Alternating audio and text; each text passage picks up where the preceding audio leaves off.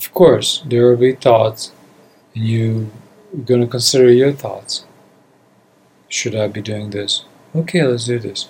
But there is no effort in doing things.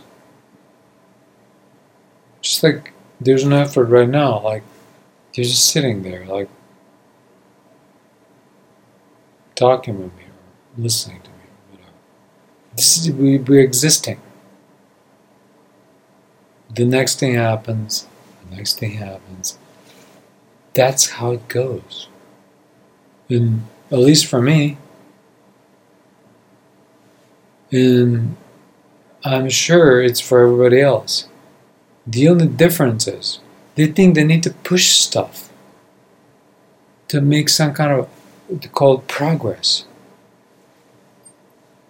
Progress to like what? Things gonna happen anyway. The perfect thing's gonna happen.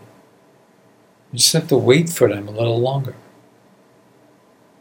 And that's the difficult part, the waiting part. Because everyone has an idea about what they want to do, what their lives are. Is that really their idea?